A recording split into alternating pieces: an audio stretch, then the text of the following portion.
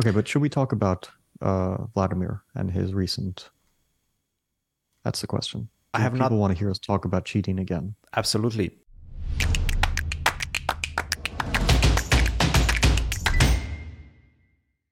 Welcome back, everybody, to another C Squared podcast episode. We are just finishing with the St. Louis Rapid and Blitz and about to start the Sinkfield Cup. Fabi, a great event for you. You've won it. Came from behind in the Blitz portion. It was quite an incredible display of your improving Rapid and Blitz skills. Are you trolling me or something? Yeah, I guess so. Look, I'm it just was- trying to be a good Redditor. Yes, yes. No, it was a good performance, I guess, overall, but a little bit lucky. I didn't really do anything spectacular, just things worked out. And I guess that's sometimes how it works. Like, this is what I once had this discussion on Twitter, like, what's luck in chess? I mean, people who mostly don't play chess, I think, on Twitter, actually a lot of people who I know don't play chess because they were like, I'm not a chess player, but I know that chess is purely a skill-based game. So of course chess is a skill-based game, but that doesn't mean that there's elements of luck involved in performing well in chess. Yeah, especially when And it comes to short time controls, right? I think in general, I can give many examples. The thing is, when I say luck, I don't mean that people are lucky or unlucky. It's just that luck comes and goes. But certainly in one game or in one tournament, there are elements of luck. And one element of luck could be that your opponents play badly, not against you, but in general, that they're just not running away with it. If one guy is winning all their games, then you obviously have to play better to be able to win a tournament, right? Yeah. Like, let's say Magnus in Poland and Croatia. Zagreb. Yeah, Zagreb. He won 9 out of 9. So let's assume that you don't lose to him. So you draw. So he scores 8.5 out of 9. That means that you have to win all your games to keep up with him. Of course, there's some luck in that you don't want your competitors to win all their games, right? You can't control their results except against you. Other elements of luck are, we were talking about the Sinkfield Cup tournament, right? We did the video series. Yep. When you get your preparation every game, it's an element of luck. This is simply undeniable that it's better to get your preparation than not, and you can't control what openings your opponents play. So this is all I mean by luck in chess. For me, luck in this tournament was that in a situation where my opponent had to win and was winning, he made a very trivial blunder in a winning position, and I won the tournament directly as a consequence of that. Which one was that? Which game are you talking about? I don't know, the last game, because of course, previous games you can debate lucky, unlucky, but the last game is the one which there's nothing after that. So The last I game wouldn't have a against chance. MVL, right? Yeah. If he had won, that's it. He wins the tournament, I get second. I draw or I win the tournament, and he gets either second, or if he loses, then he gets lower than second. And with only a draw needed, you actually played quite an aggressive line. This D5 idea, A4, and where did you feel like you were lost in this one? Well, I was lost before he played Rook E2. I had Before he blundered my... played all the Okay, way. I had already gotten outplayed. Yes. I was down a pawn in a drawn ending. We both missed some simple tactics, like Rook to A3 after Bishop E3, a very simple tactic. We were both down to a few seconds, so it's, of course, a little bit of randomness. Once you're down to seconds, you can't survey the whole board, so you just kind of play on instinct and try not to flag. So we were both blundering, but if he had moved his rook anywhere besides E2, he keeps his rook, he doesn't lose it, and objectively he's winning. Now his chances to win are probably 90 to 95% under those circumstances, but it's a pretty serious chance. I mean, I wouldn't give myself more than a 5 to 10% chance of holding that position. Yeah, that Rook E2 was absolutely crazy. I mean, I would assume probably Rook to E4 is the best, just because King D5, you have Rook D4. It's all the same. Rook F3, Rook H3, Rook E4, yeah. Yep. Basically just forcing the king to go to D3. What was his reaction? At that point, I was driving. I was coming to St. Louis. I don't remember exactly why, I think for the closing dinner. But what was his reaction when he played Rook E2? What was your reaction as well when he played Rook E2? Okay, so what happened was he picked up the rook, placed it on e2, and dropped it for about half a second. Yes. And barely noticeably, I didn't even notice it. He picks it back up, and then he pauses for a little bit. I didn't know that he had dropped it. He wasn't 100% sure, but he felt that he dropped it. So since once you drop a piece, you must place it there, he felt that he had dropped it, and he placed it there and accepted that he was not winning this game anymore. And then, out of curiosity, the video replay was checked after, and he did indeed drop the piece for the slightest of moments, realizing his mistake after, but it was too late. And it was very sportsmanlike of him, of course, to not try to, pretend that he had never released the piece. I'm not sure I would have caught it, and if I hadn't, I don't think I would have caught it. The game would have continued, and I'm not sure what happens after that. Because then we get into some, like, let's say I lose, and then someone tells me, oh, he actually dropped the piece, and then we get into this gray area in which the arbiters get involved, and I'm not sure what happens. But do you appeal at that point? Do you file an appeal? Well, the thing is, so I spoke to Chris Bird, the arbiter, and he said that he noticed it. So I'm not sure if he's obliged to step in or not. But if he steps in, we don't have this issue. If he doesn't step in, then I believe the result would probably stand as a loss for me. Got it. But okay, I guess the first question is, if he doesn't play Rook to E2, let's say, okay, he dropped it, but you did mention that you didn't notice it. Or at least it wasn't clear to your mind, and obviously in the heat of the battle you have 4 seconds, he has 7 seconds. He plays something else. He plays Rook F3 or Rook H3, whatever.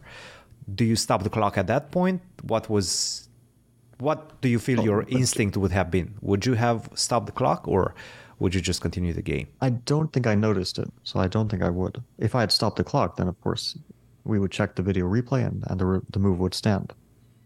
Because it's pretty clear. I even was sent a photo of it after, just out of interest. By the photographer, and it's very clear his hand is no longer on the piece. But in the heat of the moment, you kind of don't see these things so clearly. Maybe you see it from the side, but like when you're kind of concentrated on the game, you don't see it so clearly. Yeah. So to be honest, I'm not sure what would have happened, but luckily I didn't have to deal with that. Yeah, and he was.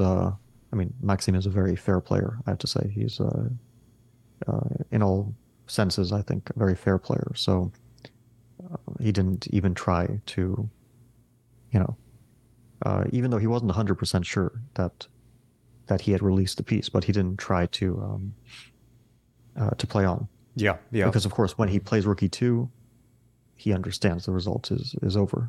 I'm not losing this position. I can't. Yeah. So he accepted that it was going to be a draw with that move. And just to make it very clear to everybody, with a win, he would have, in fact, won the tournament. He would have leapfrogged you in the standings and win the tournament. With a draw, in fact, you took clear first. A lot of players, in fact, only 1 point behind you. Half a point in, if you count the Rapid as 1 point, half a point, but still 1 point in the standings. Le Quang, Jan, and MVL. In sharing second, third, and fourth place. So very highly contested, I have to say, tournament. I haven't seen such a highly contested tournament with so many players having chances going into the final round in a long time, especially in Rapid and Blitz. Well, generally, somebody's running away. Nobody had chance for first going into the final round besides the two of us. Except MVL, yeah. But going into the final day, it looked like Maxime was a 90% favorite, with Ali Reza, Nepo, and myself having some share of the remaining chances. I'm trying to remember. Was he 2 points ahead? 2 points. And Maxime is also a very good blitz player. So, of course, you would expect that a 2 point gap, very hard. And I wouldn't have guessed I would be the one to bridge this gap, because normally I would think that the guys who can really run away with blitz games, probably like Ali Reza is one of the only ones, because he has demonstrated an ability to do so. And I can play decently, but not often. I can think of one occasion where I ran away with, I scored 8.5 out of 9 in one blitz day in the Grand Chess Tour. But this is a rare occurrence for me. I usually perform fine, but nothing out of this world. Not Ali Reza, or sometimes he caught. Well, obviously Magnus, we understand he won 9 games in a row in one of these events. Nakamura, of course, sometimes also runs away with things, but probably if you ask people, I wouldn't be among the players that you would expect. And I didn't run away with it. It's just that Maxime had a bad day, right? Mm-hmm. It was just Mm-hmm. -2. He didn't play well. Yeah, -2 for Maxime. And we know how good of a Blitz player, in fact, in most of these competitions, in most of these Rapid and Blitz events, he's always on the top, fighting for top positions. Definitely, very rarely do we see him with a minus score, even in, Well, +5 the previous day. Right, +5. Ridiculous. +5 is an amazing score, of course. I think a good day is a very good day is +4. +5 is already +3 is field. Good day. Very, very. Yeah, +5 is just ridiculous. My best was 8.5 out of 9 in one of these days, which maybe it was 8 out of 9, but in Poland, Warsaw, 2022. I remember that. And I got 4th place. That's the thing. I scored +10. I got 4th place. What is this? This is not fair. Yeah. Anyway, great result for you. In fact, with this result, not only that you're winning the St. Louis Rapid and Blitz, but you're also getting a lot of points towards the Grand Chess Tour standings, final standings. And it does seem highly likely right now that you're probably going to win the Grand Chess Tour. Obviously, there's still a slight possibility that you won't, but your chances are looking pretty good. Well, they've calculated it. It's 99.4% chance. Yeah. And if you look at the ratings. I think Ali Reza has 0.4%, and I think MVL has 0.2% or something like that. Yeah, everyone else is mathematically out of it, I believe. Yeah. So, don't fuck it up, I guess. I don't even know what that means. I don't even know how that happens. No, okay. But yes, it's a normal tournament. We'll try not to think about the standings and just play. Obviously. Yeah, it's a good situation. Let's put it that way. Yeah. And of course, we're talking about the Sinquefield Cup. Sinquefield Cup coming up. It's actually starting tomorrow. You've had a couple of days rest in between the tournaments. What did you do to rest? What did you do to kind of recover? Did you feel tired at the end of the St. Louis Rapid and Blitz, or did that adrenaline and good feeling about winning the tournament carry over? Yeah, I was certainly a bit tired, but I feel okay now. It's it's a little bit of a adjustment to go to classical chess from Rapid or Blitz, certainly from Blitz. So now we have a totally different type of tournament. Whatever happened in the last tournament is kind of irrelevant, and also we have new players, right? Yep. Compared to the last tournament, we have Rapport coming in, Duda coming in, Lanier, and Levon. Yep. Those are 4 players who were not playing the Rapid and Blitz. And the players who are continuing to play, obviously I am, and Jan, Napomniachtchi, Ali Reza, Maxime, and Anish. Yep. Am I forgetting someone? Nope. That's it. Anyway. Jan, Ali Reza, Fabiano, Anish, Levon, Wesley, Maxime, Jan Krzysztof Duda, Richie, and Lanier. That's the field. Lanier Dominguez, that's the field for the Sinquefield Cup. One asterisk attached to Richie's name is that he's actually flying in, I think, tomorrow. So tomorrow the tournament starts. Today is the opening ceremony, opening dinner, however you want to call it. But Richie's in Europe. Richie's playing at the European Team Championship. He just finished with Team Romania. And I think today was the last round. I'm not 100% sure when his flight is, but he's not playing the first round at the same time as everybody else. He didn't play today. He did not play today. Didn't play, so okay, because Romania was doing really poorly. Yes. That could be that he, let's say, left yesterday. He gains time because he's going back, right? So he gains time in his travel. And yeah, he could, for all I know, he's already here. I mean, I can't tell you for sure. I haven't seen him, but for all I know, he's already here. Initially, the discussions were that he's not playing the first round. I think it was, who was it? Him against Jan? Was that? He's playing Jan because it's a direct copy with colors reversed of the Bucharest Grand Chess Tour event. So I can already tell you the pairings. At least I know my own. I play Lenier. Lenier is replacing Dayak Okay. as a wild card. Mm-hmm. Now, Ding was supposed to play, but he withdrew, so he's replaced by Levon Aronian. And that means that Ding played Maxime, so Levon plays Maxime. Then Richie and Jan played in the first round. We remember that as sort of like a funny pairing because Richie was the second during the match. Yes. Ding versus Nepo. Yes. So they play. And then the other pairings must be Faruja was playing, Anish was playing Duda, which means that Faruja must have been playing. MVL? Yes. Yes, it must be Faruja Max. No, wait. Firuja Wesley? Wait. I know Anish played Duda. Faruja Wesley? Didn't I say Maxime plays someone? You might have.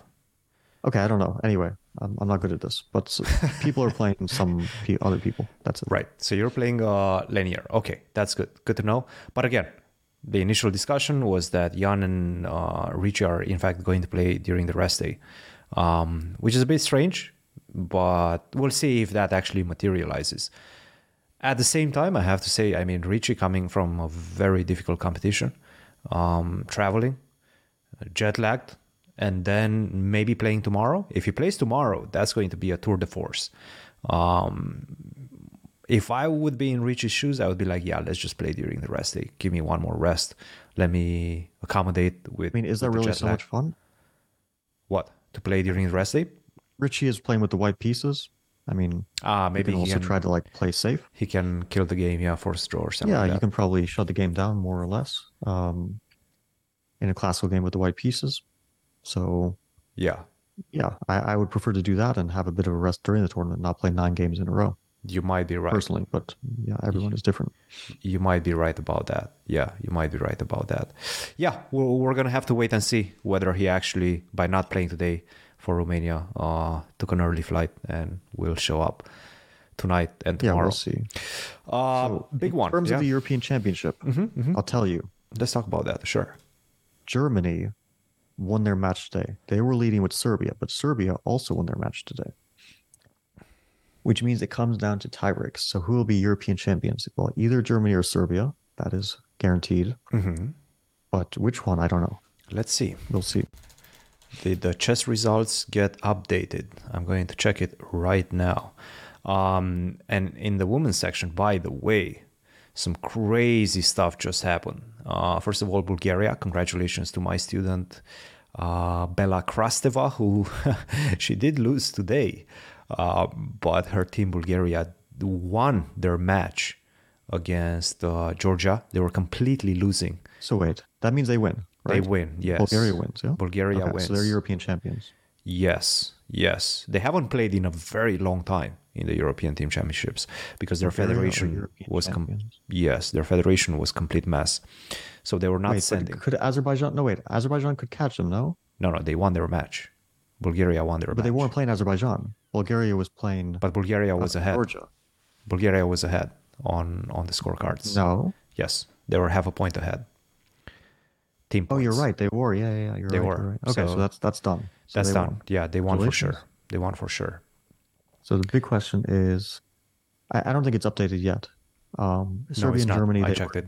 Separated by 1 tiebreak point. I mean, good luck figuring that out. Yeah. We're not going to find out before this podcast is over.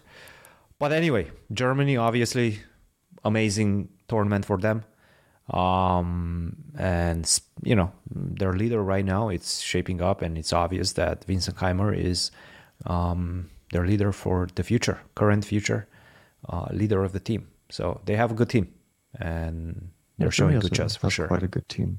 Yeah. I mean, Keimer is 2740 now. He's really 2740, right? Or more. 2737.9. So that's where he was very lucky yesterday against Etienne. Etienne was winning and then chose to simplify to a perpetual. Very weird decision, I have to say. So, okay. Keimer's 2739. Other guys are pretty decent. I mean, they're pretty good, but they're not, obviously not as strong as him. But yeah, Keimer is definitely very promising. 19, 27, 40, more or less same level of current level as Prague and Noterbeck and so on, right? Yep. Yep. Gukesh. The new generation is here. Obviously, the new generation. We've been talking about generations and young, promising players. The generation is definitely here. Keimer still to have a bad event, which is quite, it shows class on some degree, right? Because she's just able to not have bad events, not have bad streaks. At some point, he's going to come, but for the moment, he's been very stable. So his ascent has been very smooth, I would say. But yes. Yeah, but you know how these things go. Yeah. It's going to be a bit up and down. Life is not always smooth. But he is very good. Yeah, for sure. Life is I don't mean that as a negative thing. It's just you're never going to like, okay, maybe you will. I can't say 100%, but it's very unlikely you're just going to go up and never have setbacks. Well, you went to 2800 pretty quickly. Did you have any setbacks? No, I had many setbacks. Once you passed 2700, did you go back to under 2700? No, never. No, I stayed around low 2700s, but once I made the breakthrough, I stayed there forever.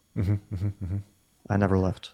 So once I got to 27, once I got to top 10, I stayed in top 10 with like 2 brief moments of. One was last year, actually. But it was quite brief, so hopefully that stays. Sinquefield Cup. Let's chat about that for just a second. Expectations, or you're not going in this one with any expectations. Calculations for the candidates as well. Obviously, we've discussed this in previous episodes. It's Wesley and Firouzja separated by a bit more than 10 points, 10.8 points right now. And Anish, in fact, is also closely behind, but he might get the Grand Prix, the points. Sorry, what do you mean? Anish might get the Grand Prix. Yeah, the circuit, points, right? The circuit. Mm-hmm. Yes, the circuit. And then Wesley and Firouzja are fighting, I guess, for the rating spot right now. No, but also Wesley's fighting for the circuit, so it's an interesting race. How are his chances in the circuit? Wesley's, not so great. Yeah, let's say he has to do well here, and Anish has to not do well. Yeah, so if Anish gets like 50%, and Wesley gets +1 or +2, it's a question. That's the question. If Anish gets a minus and Wesley gets +1, then possibly he can. Okay, so his lowest is 1359. Yes. He is 0.16, 0.31, 0.47, 5.47 points away. Okay. It's kind of random, so we don't know exactly. We can't calculate it exactly because it's all these decimals and stuff. But he's 5.47 points away. What he actually gets, if he improves 13.59, if he gets +2, and Anish gets 50% or -1, it's definitely a shot that he passes him. Check this one out, though. There's another tournament that just popped up in the last few days, maybe a week. The London Chess Classic is back, and that gives Gukesh another shot at the Grand Prix points as well. Did you see the lineup? Yeah, I saw most of the players. I didn't see all of them. Gukesh, Vityukov, Tabata Bey, or Tabata Boy, Mickey Adams, Volokitin, Hans will be back as well, Bartel, Moussard, McShane, and Royal. Okay, this is actually very funny because Royal is like 220 rating points behind the closest, which is Luc McShane. At least to the ratings in November, the ones that are posted. So it's a very funny looking lineup. Yeah, okay. So one thing I want to say, Shreyas's rating does not calculate towards the average rating for the FIDE circuit. Because I believe it's only the top 8. Okay. that I calculated. Okay. So he and Luke, who's 26-26, will be removed from the average rating. So the highest is Gukesh. Yes. Actually, maybe not officially. Maybe Vidugo is the highest now, right? Maybe. Probably in December 1st he will be, yes. But anyway, so Gukesh, Vidugo, Hans 26, like 60, 70. Many guys are around. Amin is probably around 2,700. He gains So, some, okay. I think, or if he wins this, then he'll probably get over 20, but I'm not sure if much over 20. Let me see if there's some comparable classical event and see how many points that got. So the rating average is somewhere around 2678 right now with the current ratings. I've just done the quick math. Let's say that what drops a little bit. What would be a comparable tournament? Like Dusseldorf tournament, right? The WR Masters was probably stronger than that. Stronger, for So sure. you can't use that to compare. No. Doha could be similar. Yes, maybe. Jermuk could be similar. Sam Sevian got 15.63 for winning that. Maybe that's a bit weaker. Okay. Sharjah? So let's say he's gonna get how many points? 17 points. Let's put it at 17. The thing is, if he gets 17, he barely improves his score because he gets one extra point. He does not catch Anish. He needs to get 5 more points to catch Anish, more or less. A bit less than 5. Yeah. So he needs to get 20 points plus. He needs to get a 20 to 21 point. And that's if Anish does not improve. Oh, no, sorry. His lowest is not the World Cup. No, his lowest is 12.22. So he needs to get 17 point something. So it's probably around there. I mean, the organizers must have known that he needs a certain average or a certain why would they care score? about that? No, I'm just why would they care? Well, I guess there's some talks that this is an event specially created for Gukesh. I don't know if that's the case, but No, come on. you don't think that's the case, yeah? It's an event held in London. The London Classic has existed for many years in some form or another. They just got back this year.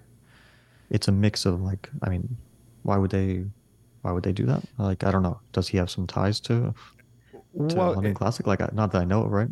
I think it's also a way to try to incentivize him to play in it, to accept the invitation. Definitely. They could have thought it's an interesting time to get a tournament because they can probably without a huge budget get a very strong tournament together. Yeah.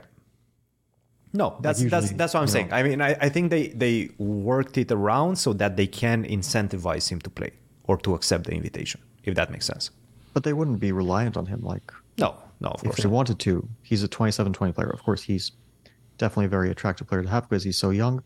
But they could definitely have gotten other 27-20 players because it's not like invitations are ripe. It's not like there's if they ask Sindarov or I don't know, but Wei, they can definitely get some players of that rating. Yes, but comparable in terms of hype, in terms of eyes that he's bringing to the tournament, I think for the rating that he got or around that rating area, I think he's pretty much the top prospect. Just for the simple fact that he's bringing a lot of hype, he's bringing a lot of viewers. Everybody is excited to see him play. No, the thing is that also, besides that, I do agree he's an exciting player. But besides that, if Anish doesn't have a tremendous tournament in Singfield, let's say he stays the same, 84.31 points, then the tournament gets a lot of renewed interest because it's so relevant for the candidates.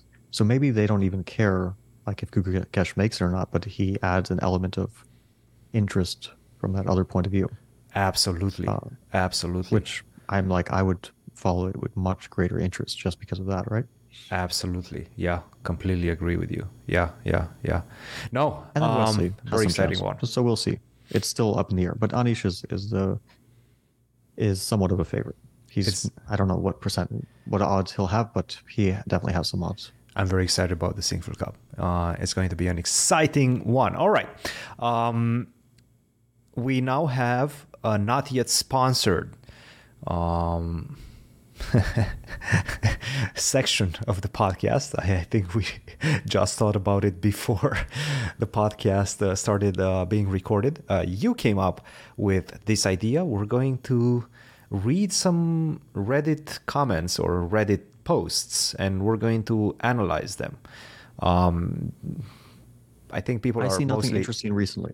Okay, here's one that's interesting. All right, tell me. I haven't what even do you read have? through this. What do you have? So the reason it's interesting, Prague destroys Nihal in over-the-board blitz. Okay. So now there's going to be, okay, to give some context, Pragnanta beat Nihal 7.5, 2.5 Yes. in a 10-game over-the-board blitz match in India, I guess. Yes. It was in India. Oh, it was in Kerala. Mm-hmm. Why is it called the Che International? Like, why would they name it after Che Guevara? That's actually a very good. So wait, it consists of junior tournaments, matches with Nihal, Prague, Narinan, and Cuban players. Mm-hmm. And then there will be a Kerala versus Cuba team event. Okay, this is random. A little bit random. Okay. So then people discuss. All right. I don't know why this would be an interesting thread, but maybe. What do people say? We're looking for Nihal is washed type of comments, because that's what we usually get. Yeah, but okay. When somebody loses in chess in general, Reddit is going to be like, oh yeah, Magnus is washed, Fabi's washed. No, but okay, 10 blitz games, like who cares? To be honest, I've lost interest already. Okay. Not very interesting. It's an interesting, it shows how strong Prague is, of course, because Nihal's very good, but from an interest point of view, I don't really see the interest. Yes. Like it's a short blitz match. For these blitz matches, they should make them longer. They should make them like, I don't know. Okay, I have one. Games. I have one 18 for you. games, yeah? I have one for you. Okay, but should we talk about Vladimir and his recent? That's the question. People want to hear us talk about cheating again. Absolutely, but I have not watched it. Have you watched it? I'm afraid not. That's the problem. I did not watch it. It's a long video. It's an hour and 20 minutes, I think. I did see some people analyze it, but I have not watched it. What caught my eye, though, was that Levon reacted to it, and he sort of endorsed this idea that there might be a lot of cheating in chess. So that could be interesting. Ignores? What do you mean ignores? No, endorsed. Oh, endorsed. Yes. Okay, but I mean, it's obvious there's a lot of cheating in online chess. Like, what are we kidding? No. Well, there's a lot of commenters. Okay, I mean, no, it's funny because they're like, mocking Kramnik because he's not a mathematician, or me because I'm like 50%. They're like, right. You don't know anything about numbers and you're delusional. But these guys also don't know anything about this, no? I mean, like, why would they? It's just weird to me that someone with at least some, like, I'm not a mathematician, but at least I know about chess, right? And then there's someone who knows neither about mathematics nor chess. That's like, well, you don't know about mathematics, but if you don't know about either one, then why are you weighing in on this yourself? Mm-hmm. Anyway, that's, but okay, I agree. You can't make sweeping conclusions based on, vibes or whatever, like your general. I can make my own personal opinion. I can form that based on some feeling I get. But of course, I'm not going to say, ban all people because I feel like there's cheating. But the fact that every chess player feels like there's a significant cheating problem, or at least everyone that I've spoken to, shows that there probably is something. I mean, is a mass delusion event? Like, probably not, right? Probably not. That's my feeling. Mass psychosis. Like, have all chess players gone off the deep end? Yeah, maybe we're all paranoid, but I don't think so. I do think that there is a serious online cheating, and what Danny said, He said 3% is their estimate. Now, I respect Danny's opinion. I think that he actually knows quite a lot about this, and I, I believe, probably knows more about me. Sorry, more than me about this. So, like, I can't say that I'm more of an expert than him, Mm-hmm. but I think I'm maybe a little bit more like I don't have as much stake in it because I'm not I'm kind of distanced. Like if I want to not play Title Tuesday or something, I can stay away from it and it's not going to affect me so much. So I feel like I can, even though maybe I have less data on hand, I do have perhaps a clearer picture. So his 3%, I don't feel like it's correct. Now my 50%, that was a bit. I kind of threw that out there. I will agree. You It's were like unhinged, as no, some Redditors called you. it's You just a were general thing. unhinged. It's like when I say 50%, it could be 40%, it could be 60%. I don't really know. Yeah. I'm just kind of giving you a kind of broad strokes that I think it's very serious. 50% is just to say that I think that it's much more serious than 3%, and I would significantly um, guess that it's significantly more than 10%. Yeah. And if it's 25%, I don't know. I mean, 25% is still completely game breaking.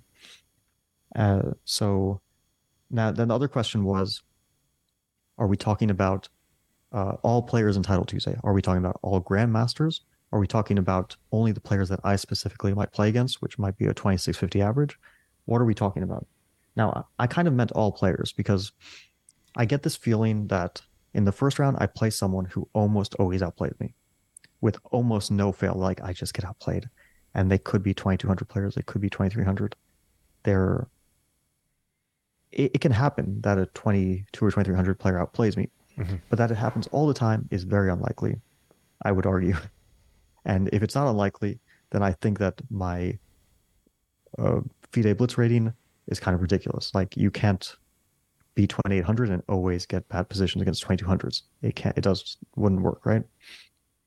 So now that's why I think that the kind of guys I play at the start, they might cheat, for like a few moves here and there, and that makes them capable to outplay me. And then maybe they scrape a draw, maybe they lose, maybe they like I've seen Title Tuesdays where I lose the first game to a 2200, and then the guy just leaves, and not that he's banned, Mm-hmm. because I check later, like he's still playing a week later, but he just leaves the tournament. Yeah. So what kind of player is that? You have the game of your life, you beat someone 600 points higher than you, and you decide that's enough for today. Okay, it can happen. But this is like, this weird stuff just doesn't happen over the board.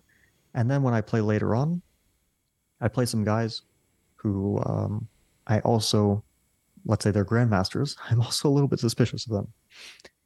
I've played people who have retired for the last 20 years. Like I've checked, they haven't played a single over the board game in 20 years. They beat, like one guy beat me 4 out of the last 5 games. He hasn't played a single over the board game in over 15 years. At his peak, he was hundreds of points lower rated than me. Now, can he beat me 4 out of 5 times? Yeah, of course, anything can happen. What are the odds that it happens? The player still plays. He's not banned, I know. Like, it's just so many players like this. I mean, I can just rattle off examples from my own games. Yeah. If you ask any other player, they can also rattle off examples from their own games. This guy is weird. This guy always beats me.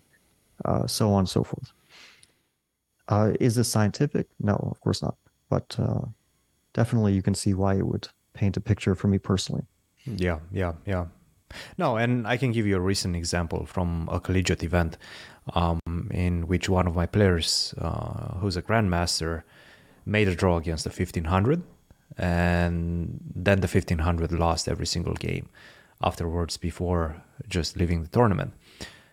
And he was just simply not banned. Like they did tell me that if the fair play team reviews it and has enough proof to do something about it, that he will get refunded during the event, the full point. And in the end, they didn't have enough proof to ban the guy and to give him the full point. But I mean, I'll just what give you some context because 1500 draws in like perfect manner against the GM and then loses every single game against 2000s. I mean, it just simply doesn't happen. I'll give you some context because I don't have much experience playing against, let's say, a 1500 rated player, but I do have some. Like I have given a few lessons over the course of my career. I coached two guys. I would estimate they were around 14 to 1500. Mm-hmm. I play against queen odds with them without my queen against them, and I will consistently beat them. And I think that will be the same for. I don't even think this is like 26 or 2800 or whatever. It's like any grandmaster will probably be able to achieve something like this. The difference is so massive. It's like you might think, oh yeah, 1500, 2500, maybe there's a 1 in 100. It's not like that. It's one in thousands of games that this player might take off like a half point. Yeah, it just doesn't happen. The difference in skill is too big. 2500, 2800, like as the ratings increase, the skill gap decreases. Just like if you have between, let's say, 1500 and a 500, the 1500 will win a million out of a million games because the 500 will just blunder all their pieces. Yeah. So the skill gap is much more massive the lower you go because the fundamentals are the most important thing. Don't blunder pieces, don't blunder checkmate in a few moves, this sort of thing, right? Yeah. Yeah. It's basically like number one in tennis plays against number 100. Obviously, number 100 can occasionally win. Number one player or like number 100 plays against an overweight dad that just woke up. He's going to kill him every single time, right? There's zero chances that the overweight dad is going to get any games out of the top 100 player. That's basically a 1500 playing against the grandmaster. It never happens. So I'll just ask you a question. So who is this jiu-jitsu guy who is like the best in the world or one of the best in the world? Right now considered Gordon Ryan, the guy that's... Yes, that's what I'm thinking of. Yes. He has white hair. Yes. Blonde hair. Yes. So I saw a video where he was wrestling the mountain. Correct. And I think that the weight difference is probably 200 to 220 pounds difference. No way. No, the mountain's like what, 350 pounds, no? Yeah, but the guy is like 225 at least, 230, Gordon Ryan. So if he's like 400 pounds or over 400, like what does the mountain weigh? Between 150 and 200 pounds difference, yes. Something like that. Okay, yes. It's basically a full person. Either a medium size to a large. Either a Fabi or a Christian, yes. Difference. Yeah, something like that. So basically you would think the physical difference is too big for there to be a contest when they're grappling on the ground, right? Yeah. And the guy was just like submitting the mountain. Yeah. Wait, was it the mountain or was it that other strong man? No. It was definitely the mountain. I think he did it with other strong men also. Yeah, maybe he also like when you have an untrained person versus a trained person, the skill difference is too massive. Now, if you gave the mountain proper training, eventually, I mean, of course, there's no chance, right? But even these like massive differences, just it's not a perfect correlation between that and like it's not a perfect analogy between that and chess, of course, but a 500 rated player is completely untrained. A 1500 is very minimally trained. A 2500 is one of the best players in the world.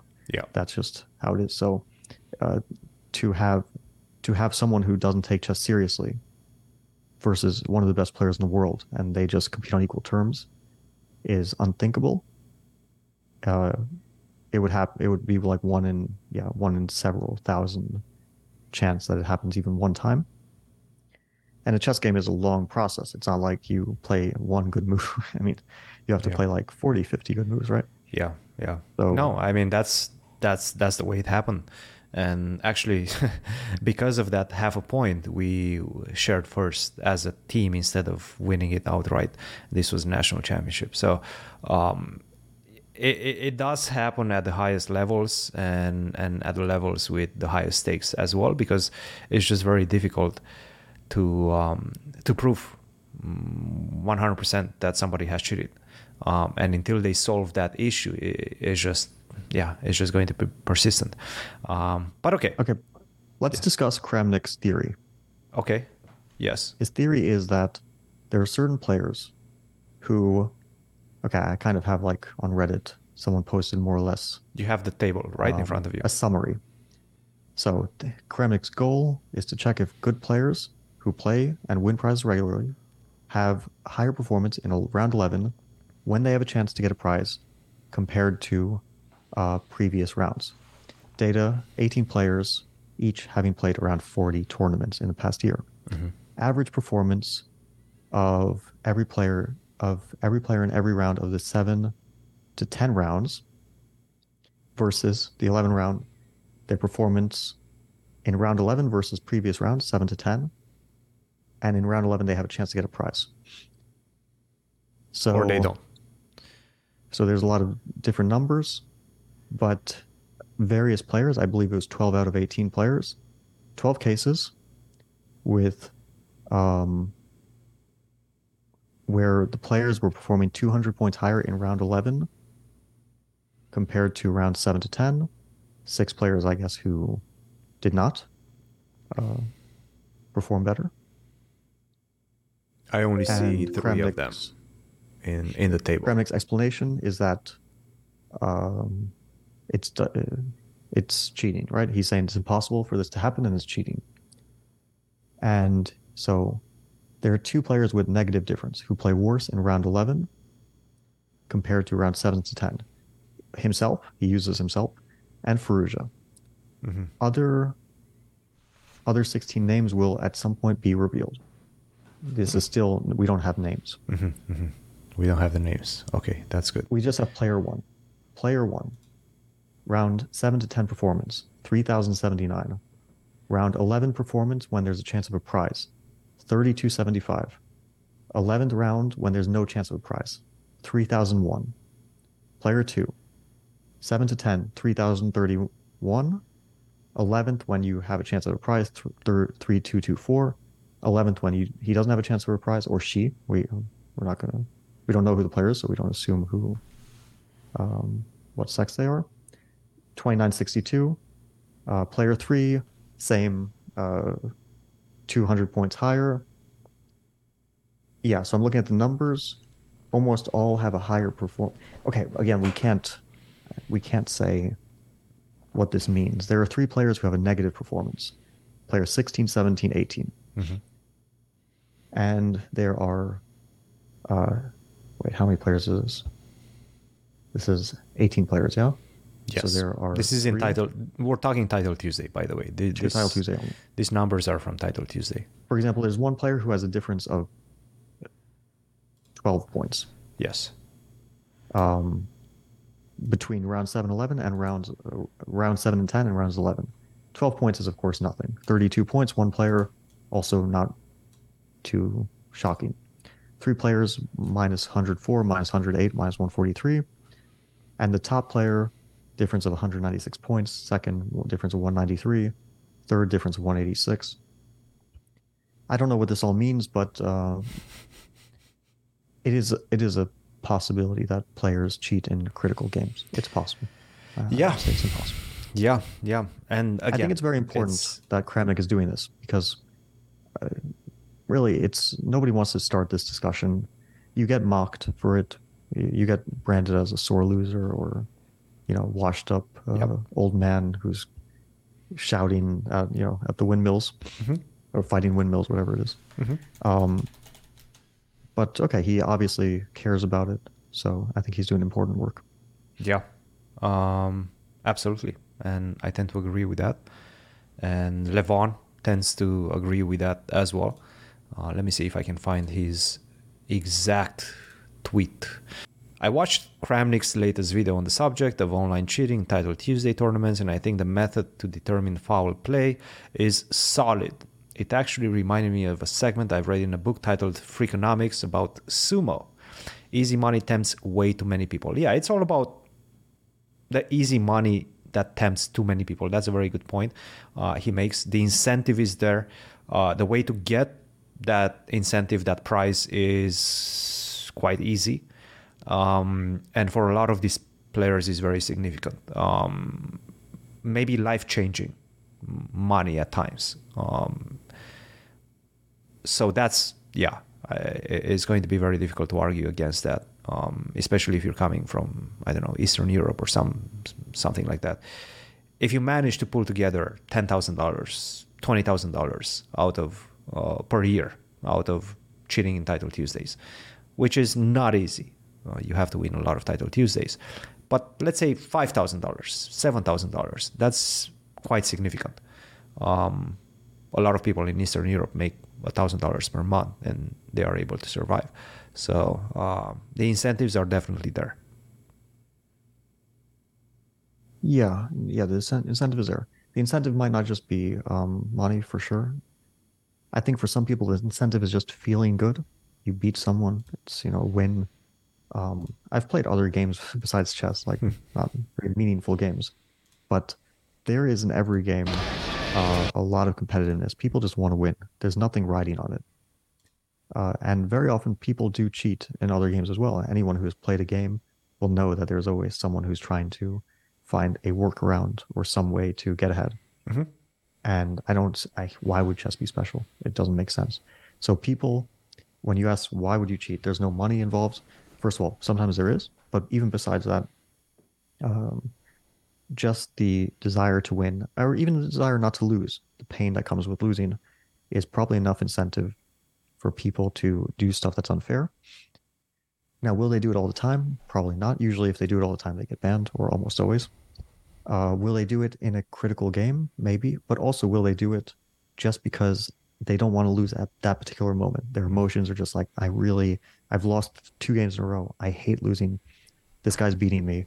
Well, let's just, turn it on for a second. And I'm pretty sure that in a Blitz game, if you feel like you're losing and then you turn the engine on for like 2-3 moves, you start to win like instantly. I mean, the mistakes are so severe that you don't really need much time. You just need to like turn it on for 2 moves in a random game, and then you just start to win. And I say that because look at any of the games I just played in the St. Louis event. Against Ferrugia, for example, I'm losing. It's a draw. I'm winning within the space of like 2 moves. And we are actually pretty good at calculating chess. And that's what the mistakes that we make. And that was without time trouble. Once you get into time trouble, literally every move is a blunder. Mm-hmm. It's kind of shocking. Like people just can't play with no time. I mean, sometimes it happens. There are occasions when Hikaru or Magnus, they play very well with no time. But usually you have blunder after blunder after blunder. Even the most mild case of cheating would turn a strong player into a great player, would turn an average player into a good player, and so on. It's not, this is not shocking stuff. This is just like, if you play chess, you kind of know this. If you've worked at engines, you know this. Yeah. And I think that was our Reddit rant for today. We're somewhat siding with the sometimes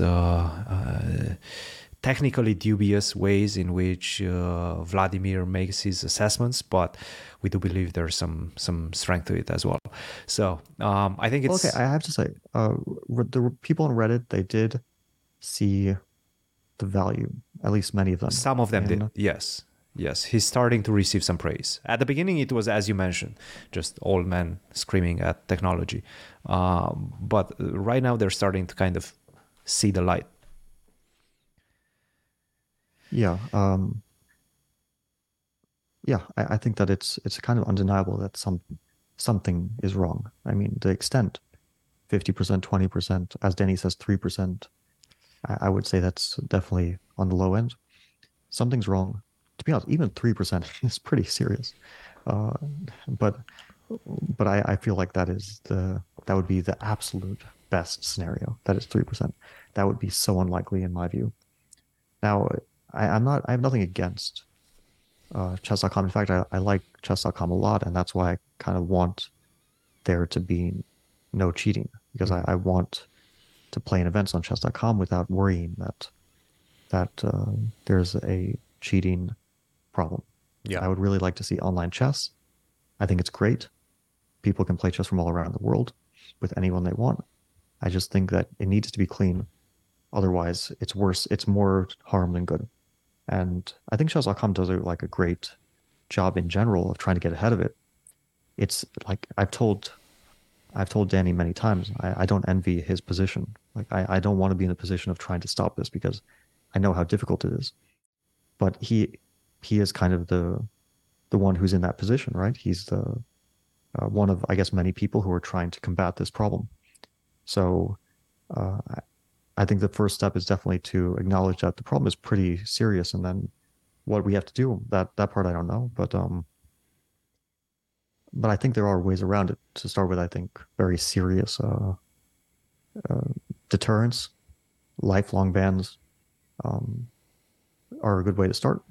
A lifelong ban for one cheating incident is not extreme from the website, not from like we're not asking to imprison people, but from the website, Mm-hmm. I don't think that that's too extreme. And then maybe in like 2 years we can review the case or something. Yeah. But yeah, I do think that, and maybe some other things. Also maybe AI might improve at some point. That AI can detect more readily if something's going wrong in a game. Absolutely. Yeah, and I think a good first step is also to just not diminish the merits of this train of thought and these worries, and not diminish it and call it undeserved paranoia and all the top players are paranoid, things of that nature. And I've seen that by some people with some influence in the chess world as well. So obviously this is not something to joke about. Well, it is to joke about, but it has to be addressed. It's an ongoing process. And I think we're all working towards the same goal, which is to make chess more enjoyable and clean. It's very important to keep chess clean. And it's not going to be an easy task, for sure. Yeah, definitely not. Cool. And you did mention jiu-jitsu. We will leave this podcast with my experience at the jiu-jitsu tournament. That was yesterday. It was good. I made weight, so I somewhat managed to starve myself. And I did not actually starve myself at all, but I ate twice, cut carbs, sugar, and alcohol, slept very well, focused on my sleeping. And that got me to 176 on the dot on competition day, which was the required weight. So I managed to make weight. That was my first and only victory in the tournament.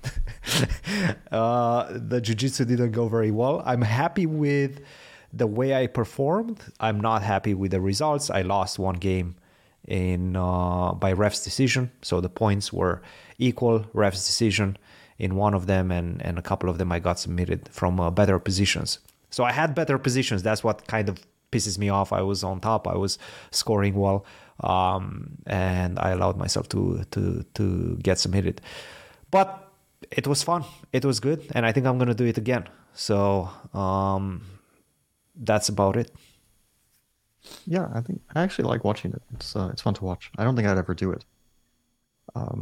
Really, it's fun to watch. That's interesting. Because I like watching it. I don't really understand very much. I'm not an expert, but I like watching it. That's my problem. I feel like it's almost like chess. If you don't have at least an understanding of what you have to do, it looks very foreign. It looks very alien.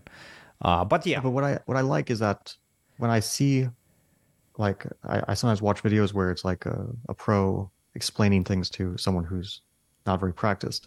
And then you see how good they are. It's remarkable. Yeah. Like you don't see it when it's maybe two guys who are equal strength, right? But when you see someone who doesn't know what they're doing versus someone who knows what they're doing, it's just like the difference, the skill difference. Yeah. So that makes me appreciate. I felt like whenever I know a bit more about the sport, it makes me appreciate, like, for example, tennis. Once I started to play and I realized how difficult, I mean, of course I understood how difficult it was, but just realized how everything is so difficult. Yeah. It makes you appreciate even like the basic things more. But then when they actually do the superhuman stuff, you're like, how is this possible? Yeah. I mean, it's like magic. But yeah, that's the reason I would never do it is because I really don't want someone's hands like smothering me and choking me out, and it doesn't seem too pleasant. It's not fun. No. It's not pleasant. There's a lot of pressure for sure. But yeah, good challenge. Had a lot of fun. I'm going to do it again. And maybe one day we'll get you into a class. Maybe we'll get you into a class. One lesson, like the mountain. Maybe we'll meet with Gordon Ryan, and Okay, but the mountain is actually like he's gonna give I you. mean, he's a natural, right, lesson. at any sport. I mean, I'm not, so maybe we'll see. Anyway, good luck tomorrow, Fabi. Thank you. I think this one is going to come before our second part of the Singfield Cup video, so keep an eye out for that. That one is going to come out shortly. If you've enjoyed the first 3 games, you're definitely going to enjoy the last 4. So that was a lot of fun to record as well. Don't forget, we do have a running promotion for that one. I don't even think you know that we have a running promotion for that one, but there it is. The best comment out of those 2 videos on YouTube. This is a YouTube exclusive. It's not going to be on any podcast platforms because it just has too much analysis. The best comment is going to win a signed copy of this book. It's called The Singfield Cup book. It's a cool book. Big. What a imaginative title. Oh.